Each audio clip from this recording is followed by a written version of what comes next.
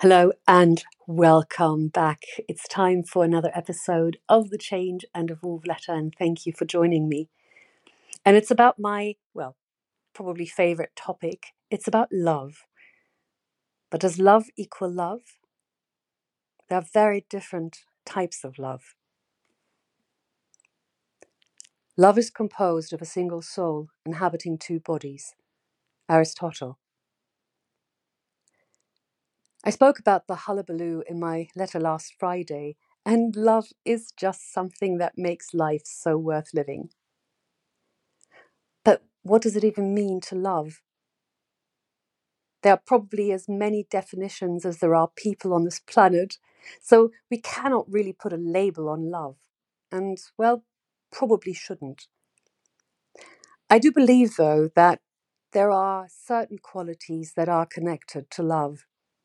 So today I would like to look at a few of these different kinds of love and their official definitions and, my personal take on them. Let's begin with puppy love. Romantic love that a young person feels for someone else, which usually disappears as the young person becomes older. And if I remember correctly, when I was very young, this puppy love was something so unbelievably exciting. Of course, at the time, I always believed, not knowing any better, that it was true love, the real deal. And I believe that puppy love is being more in love with being in love than actually loving. And I hope that makes sense to you. Then there's blind love. Loving someone so much that it makes you unable to see their faults. And I think this is probably an unhealthy kind of love because at the beginning of every love, one is more or less blind. It is especially in this phase of absolute infatuation that one overlooks the faults of others and, you may even find them charming at the time. But we are beings with flaws. And if love remains blind, the relationship is usually rather unbalanced and has more to do with adoration than with real love. And I truly believe that no matter how much you love someone, it is important to see their faults and their flaws and love them despite or perhaps even for these.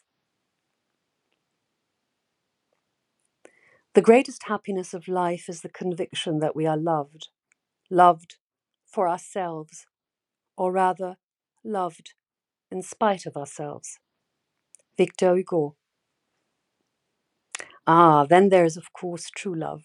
Perfect, romantic love between people. Oh, come on, really, let's face it. Nothing in life is perfect. Love is not perfect. We are not perfect. So, I'm not really a great fan of this definition. For me, true love evolves from being in love with someone to loving someone. And there's a huge difference between the two, at least for me. Because falling in love, for many, not me included, comes easily. But when the rose glasses clear up and the butterflies are not there anymore, that is when love is actually defined. It is that crossroads of being in love with someone and truly loving someone. I love her, and that's the beginning and end of everything. F. Scott Fitzgerald. Unconditional love is known as affection without any limitations or love without conditions. This term is sometimes associated with other terms such as true altruism or complete love.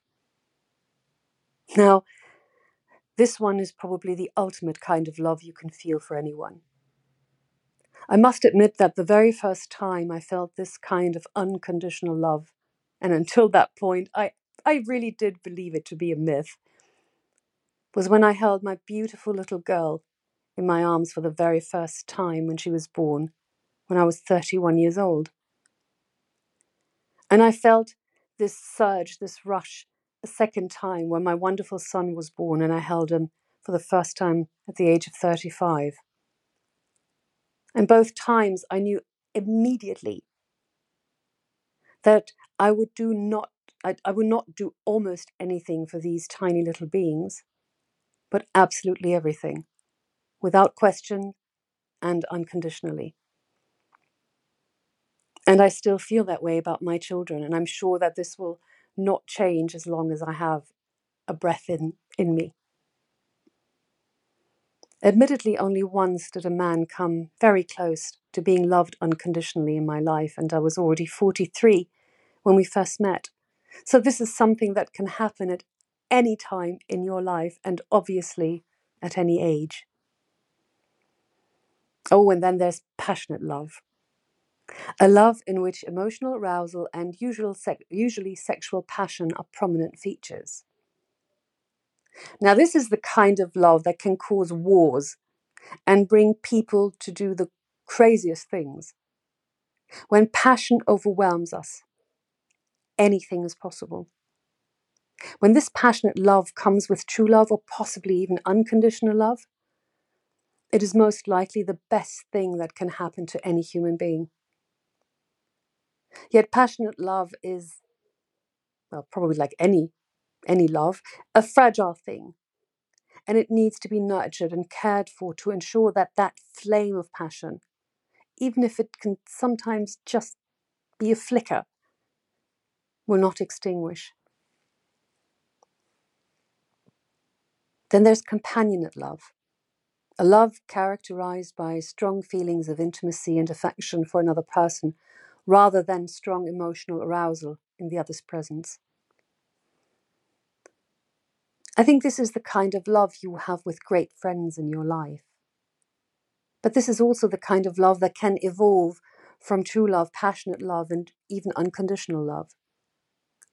This is what often happens when couples do not nurture their love and take one another for granted, or when they evolve at a different pace and in different directions.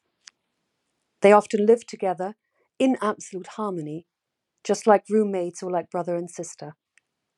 And this is absolutely all right if you are willing and able to forego passion and the excitement that comes with true love. Millions of songs and poems have been written about love more than about any other topic. We adore romantic films with tacky happy endings. And sometimes we take love for granted, and sometimes we even treat love with disrespect and without the appreciation it deserves, hurting the ones we love badly and sometimes even beyond repair.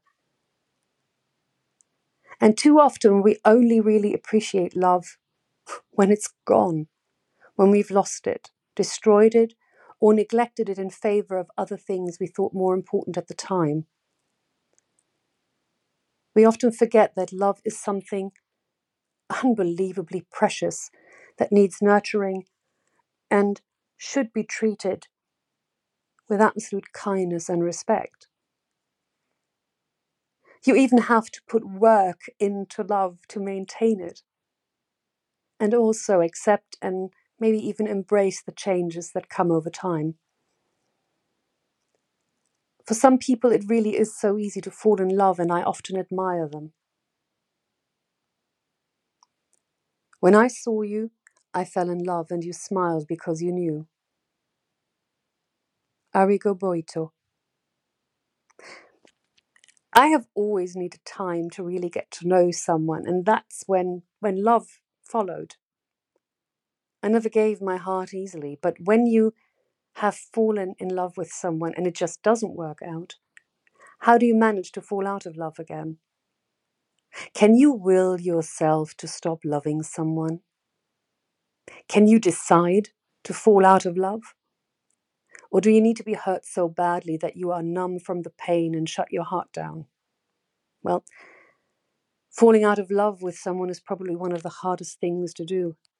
And it helps to actually grieve the loss. Some say that time heals all wounds, but some wounds are just too deep. Admittedly, they will close more and more over time, but they are still there, and you have the scars to remind you. And there are only so many scars a heart can bear. So falling out of love is easier said than done, but luckily there are wonderful examples that love, with all its ups and downs, really can last a lifetime. The best thing to hold onto in life is each other. Audrey Hepburn. I don't believe in perfection, but then I do believe that the ideal love, or the love that comes closest to perfection, is the one that entails all of the above. And for the sake of completeness, there is still room or forms of love that I have not mentioned so far. The sad and more unhealthy ones. There's unrequited love. A love where one person loves someone and is not loved back, whereas the loved person often doesn't even know they are loved. This is a very sad kind of love, and one that can quickly become dangerous, as it is probably also the kind of love that stalkers have for their victims. And I say this because I once had someone stalking me, and his crazed love terrified and terrorized me for quite some time. I believe this kind of unhealthy love can very easily turn into obsession. Definitely nothing you want to experience. And then there is, of course, unfulfilled love. A love that cannot be lived for reasons of distance, social status, fear, responsibility, and so many other reasons. The sad thing about this is that, unlike unrequited love, this love entails that both love one another deeply, but simply cannot find a way to live this love. Tragic, really. A bit like in the film The Last Letter from Your Lover. A bit tacky, true, but rather beautiful anyway. And remember, I am a hopeless romantic after all. My song of the week, well, finding the right song for this letter was actually a challenge, but I am rather happy with my choice, and I hope you enjoy this really beautiful song by Chrisette Michele, Love Is You. And of course, this song, like all the others, has been added to the growing Spotify playlist. So just it's one click away, like it, share it, or just listen to some really great music. And my poem of the week is a beautiful love poem by Christina Rossetti, who lived from 1830 to 1894. I wish I could remember that first day. I wish I could remember that first day. First hour, first moment of you meeting me. If bright or dim the season it might be, summer or winter, for aught I can say. So unrecorded did it slip away, so blind was I to see and to foresee, so dull to mark the budding of my tree, that would not blossom, yet for many a May. If only I could recollect it such, a day of days, I let it come and go, as traceless as a thaw of bygone snow. It seemed to mean so little, meant so much. If only now I could recall that touch, first touch of hand in hand, did one but know. Well, as my impression, it just shows you love comes in different shapes and sizes. Of my cat Hippo with his favorite toy, Helga, and he really loves that toy. So I would love to hear your take on the different kinds of love. Maybe I forgot something, then please let me know. And if you enjoyed this letter, leave a heart, a comment, give me your feedback.